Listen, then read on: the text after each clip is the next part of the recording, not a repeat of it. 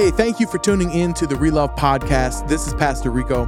Our hope is that today's message adds life and power to your journey as you grow. Thanks for joining us. We are still lingering in the Christian post-Easter moment. And if you were here with us last week, you know Pastor Ruiz started out, and on today he started out again. And on today I am running the second leg as I did on last week. Honored to be ministering with him in this moment.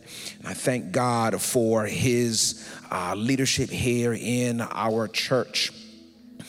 We are still coming from the same book and chapter, 2 John chapter 1 and verse 3. Because the word of God is the authority in our lives, why don't we stand in reverence as we read together this particular scripture. Go ahead and stand to your feet. You've been sitting for just a little bit. Stretch those knees. Let a bit of the blood flow unrestricted to your toes. Let's read together.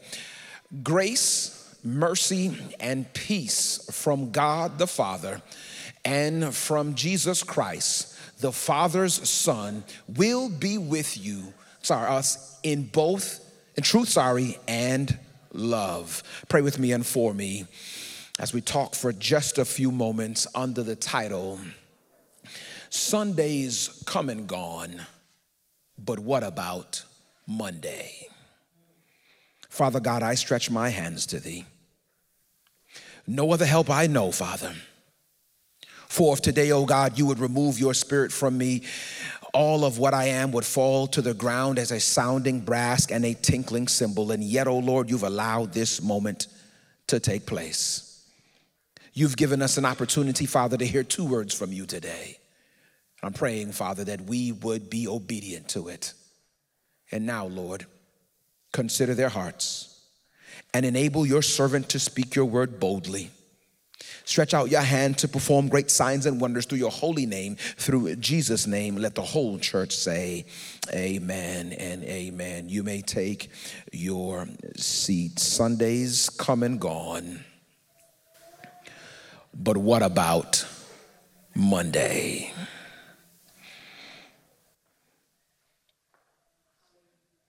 Easter finds its joy and excitement in the drama-filled and tension-induced life and death of Jesus and his resurrection on Sunday morning. On Sunday morning, he got up as the risen, victorious Redeemer of our souls. Songs of Easter capture this moment so eloquently and harmoniously. Some say he came from heaven to earth to show the way. From the earth to the cross, my debt to pay. From the cross to the grave and the grave to the sky. Say it with me. Lord, I lift your name on high. Another one says, Jesus went to Calvary to save a wretch like you and me. That's love. Yes, yes, yes. They hung him high. They stretched him wide. He hung his head. For me, he died. That's what, everybody? But that's not how the story ends. For in 3 days, he rose again. That's what, everybody? That's love. On Sunday, he got up with all power in his hands. And then there's Monday. On Sunday, he got up with victory in his hands. And then there's Monday. On Sunday, we hailed him as our Lord and Savior. And then there's Monday. Monday is like that ugly stepchild of the week. It gets no glory like Sunday morning, no fun like Friday night, no rest like Saturday, no excitement like the hump day, Wednesday, and no thrill like the weekend. At the cross, there was a glorious moment with Jesus there.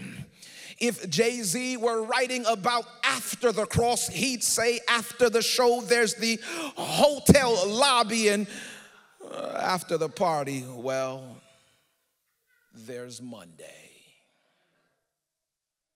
We said last week that we don't belong on any of the crosses of the Easter moment, the tree that Judas took his life on and the cross that Christ gave his life for the penalty of our sins, and that we belong at the foot of the cross. So what now, preacher? Sunday's done, and here comes Monday. Some psychologists and some people call Monday the moan day. Most of us get that feeling that as the sun comes up on a Monday morning, the dread of a new week takes full root in most of our minds. We dread the coming week. On a Monday, we realize that we're too tired from the weekend. On a Monday, we realize how much we need to do for that next week. On a Monday, we realize I hate my job. On a Monday, all of our social anxieties wake up. It's on a Monday we realize our work-life balance is off. Where do we go after the liberty of the cross? Where do we go when he comes out of the tomb and real life rolls around on a Monday? I'd like to suggest to our listening ear that we who can be found at the foot of the cross on a Monday can find shelter from the stress and worry of a Monday and the looming week to come, listen to me, by living in the shadow of the cross. What does that mean, preacher? I'm glad you asked. Living in the shadow of the cross means moving on a path towards peace through a life of sanctification. I need to say that again. Sanctification is a journey and peace is the destination on this path. You need to hear me today. Sanctification, I said, is a journey and peace is the destination. From the cross, you and I can find shelter from the stress and worries and even sin of life when we stay and lean upon the path that is in the shadow of the cross. Can I talk to you about living in the shadow of the cross? When we are on the path that is in the shadow of the cross, listen to me clearly, we will move through life towards heaven, engaging with others in an attempt to bring them along with us. When we are on a path that is in the shadow of the cross, we move through life taking exits away from peace sometimes, but getting right back on the path that leads to peace. I need you to listen to me. When we are on the path that is in the shadow of the cross, we move through life resting in rest areas, but getting back on the path. Some of you missed it, so let me tell you what it feels like for the opposite to not be on the path. When you and I are not on the path that is in the shadow of the cross, we will move through life towards heaven, but going to hell. Because we will be engaging with others and getting offended by others. Stick with me, we're going somewhere. When we are not on the path that is in the shadow of the cross, we will move through life taking exits away from peace and away from our soul salvation in an attempt to think that we are walking on the straight and narrow. There's a seat open next to you. I'm coming closer. When we are not on the path that is in the shadow of the cross, we will move through life missing rest areas, growing weary, and taking anything that's moving in an attempt to get away from stress. Can I make it a little more clearer for you this morning? through a story that many of us have heard a long time. The story is told of a young boy who lost his way in his own city, and he comes up to a police officer and tells him, "Hey, officer, I'm lost. I don't know where to go." The officer, seeing the fear in his eye, asks the young boy, "Where is your address? What is it?" He says, I don't know. And finally, through sobs and tears, the young man looks at the officer and says, "But if you can take me to the cross in my city, I can find my way home." Today, I need to tell you that if you're lost today in life and a Monday has gotten you, you and I need to live in the shadow of the cross. It's there you'll find peace. I don't have enough time this morning, though, to get into how the boy got lost and why he got lost. In fact, the second point of this particular message, JB, has no concern about how you and I got lost and why we were tempted away from this path. I'm not worried about that in the message for today. For the second point of this message is a twofold point, and it says that on the path that is in the shadow of the cross, make sure that you and I take and share, listen to me clearly, the soft shoulder of mercy. In other words, receive the gift of mercy that God gave through his son's death on the cross and share this mercy with others since it's been so freely given to us. Pastor, you took a hard right. I feel the need to stress this point a little more. Allow me to put on a bit more of a preacher's hat. Grace is awesome, but mercy is relieving. Grace says yes most of the times, but mercy's favorite word is no. Grace is amazing, but mercy is compassionate. Grace can be surprising, but mercy can be alleviating. Grace is marvelous grace, but mercy frees us when we are guilty. Mercy looses us from the chains of punishment.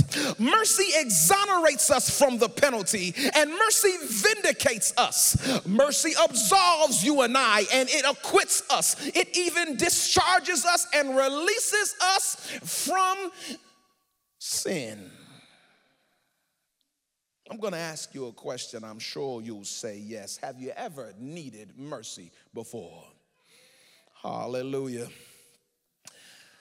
So do your children. I'm going to ask you the question again. Have you ever needed mercy before? So do your friends. Have you ever needed mercy before? If your answer is yes, then so does your neighbor in the church who has pissed you off the whole time you've been a member here, and it's on you to show them some mercy from time to time. Mercy is great to receive, but tough to give. Mercy is awesome to be a recipient of, but hard to let it out away from you. Mercy, I don't know about you, I like to get it, find it hard to give. As I come full circle in this message today, how do we move on from the cross? How do we move on after Resurrection Sunday? How do we move on when Monday comes, needing to find some hope? Listen, find shelter and find some relief in the fact that on the cross, on a Sunday, on the Easter weekend, God handed out mercy for you and I to give to others. You see, the shadow of the cross goes up and it goes out. The shadow of the cross has a vertical, as Pastor Rico just said, and a horizontal shadow behind it. The shadow of the cross points up to Jesus and out to others. It means accept grace and mercy and share grace and mercy. It means take grace and mercy and give grace and mercy. The shadow of the cross, watch this, is the physical representation of the whole law. Matthew 22 verses 36 36 through 40 says of the disciples' teacher, which is the greatest of these commandments? Verse 37, he said, listen to me, you shall love the Lord thy God with all your heart and all your mind and all your soul and with all your heart. And he says, and the second is like unto it, you shall love your neighbor as yourself. On these two commandments hang the whole law and the prophets. And so Christ is letting us know that when you and I are moving from the cross, listen to me clearly, it's because he lives that we can face tomorrow. It's because he lives, all fear is gone. It's because he lives, I know who holds my future, and life is worth the living just because he lives. If you're wondering how to move on from this Easter moment, I need you to understand there's grace and then there's mercy. Don't leave with only just one. Take them both so that you can make sure you got God's grace and you receive his mercy, but you also share God's grace and share his mercy. Your wife may need it. Your children may need it. Your neighbor may need it. Your coworker may need it. Your ugly boss may need it. And sometimes admittance into heaven means you gotta bring somebody else with you. It's not gonna be enough to just be good and safe with Jesus. He's gonna say, if you can't do it unto these, how can you accept it from me? He's gonna say, if you can't share it with them, how can you be right with me? You must understand that it is because of him we move and have our being. Hallelujah.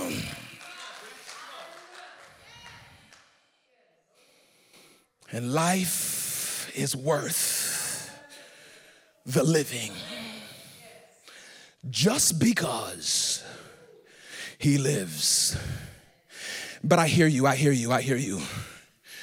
You'll want to know which one comes first. I'll tell you. You know if you're right. If when it comes time for you to do for others, you're okay with doing it. Let me be clear. You'll know if you're right. You'll know if you're doing good. If when it comes time to do for others, you can do it and not hurt yourself. Ooh. You'll know that your vertical relationship with God is right when it comes time for you to share his love with someone else. You'll make sacrifices to do it. You'll be willing to put yourself aside. I'm not saying lose yourself. I'm not saying give so much of you that there's nothing left for your family at home when you get home, or that people at work walk all over you. No. There's this awesome thing about grace and there's this exciting thing about mercy that it does have limits. But I need you to fully understand that mercy and grace in its fulfillment also means that there are limits on who you are and how much God can allow to continue to happen. You and I don't get to just run through life and do as we please and then hopefully apply for grace and mercy and then, oh, yeah, we got it. No, that's not how that works. But I need you to understand that when God says to you and I, he that is filthy, let him continue to be, and hopefully no one in this room is that. That's mercy. And that is grace. When he says, welcome down into the joy of your Lord, I need you to understand that's his extension of mercy and his extension of grace. He's not going to bring you someplace you don't want to be. And that's mercy. He's not going to take you someplace you have no desire to be a part. That's his grace. And on today, the word comes out to you and says, will you accept it? Will you accept what the resurrecting King did for you? I need you to fully understand that once Monday kicks in, once the weekend is done, it's a remembrance of what was done on Calvary that will carry you through a tough week on Monday. It's the extension of his love and his mercy to you that you reflect on a Tuesday that will hold you in your cubicle when a coworker is trying to dig at the work that you've done. It's his forgiveness that will hold you on a Wednesday when you and I have made a mistake because we just had enough. Oh God, and it's his mercy on Thursday and Friday. Hallelujah. That will forgive you and I and wipe the slate clean. How many recipients of mercy today out in the building? Hallelujah. I want to put this call out there as you put your hands back down. If you need to accept Christ as your Lord and Savior, and you want to say, God, I'm coming home. I see the cross, Jesus. God, I want to come home. I'm going to ask that you would not just raise your hand, but you will come to the front. I want to pray with you. If you need to say, Lord, I want to accept you as my Lord and Savior today. I see the love that you have for me. I see the grace, the mercy that you are extending to me, God. I'm going to ask that you would make your way down. God is desiring to keep you through the whole week. But he can do it if your mind is stayed on him. And then for those of you who are in the chairs and you're baptized already and the Lord is your Savior, I want to remind you, listen to me clearly. Great peace have they that love his law, and nothing shall offend them. So check the offenses that have come to you this week. It's possibly because you and I took our eyes off of Jesus. It's possibly because in that moment we elevated someone or something else higher than the Lord. I don't want to level that back out for you. Let's put Jesus in the right spot. He didn't just die for Friday, Saturday, and Sunday. He also died for Monday. And it's on Monday you and I get the opportunity to apply what he did over the weekend. Stand to your feet and let's pray and let's honor the Lord in this building. Father God, as your children stand, Lord, we thank you for what you did on Calvary. We thank you for the awesome moment of resurrection, for you coming out of the tomb. We exalt you for coming out and getting up, God. And we thank you, Father, for helping us do the same thing throughout the week. As we live this Christian life, Father, and as we go through our experiences, Father, sometimes we can grow weary in remembering that you love us and that you have grace and mercy available to all of us. But Lord, when we leave here today, help us to be in full remembrance, Father, of how awesome you are, and allow you to answer the door when the devil rings the bell, so that we can not just receive mercy, not just receive grace, Father, but hand it out to those who don't deserve it. Because that's what it is, Jesus. You did it for us, and we didn't deserve it. Your name will be glorified and magnified in this place. We'll be careful, oh God, to give you the glory, the honor, and the praise. In Jesus' name we pray. Let the whole church say amen. Come on, let's give God a round of applause in the building.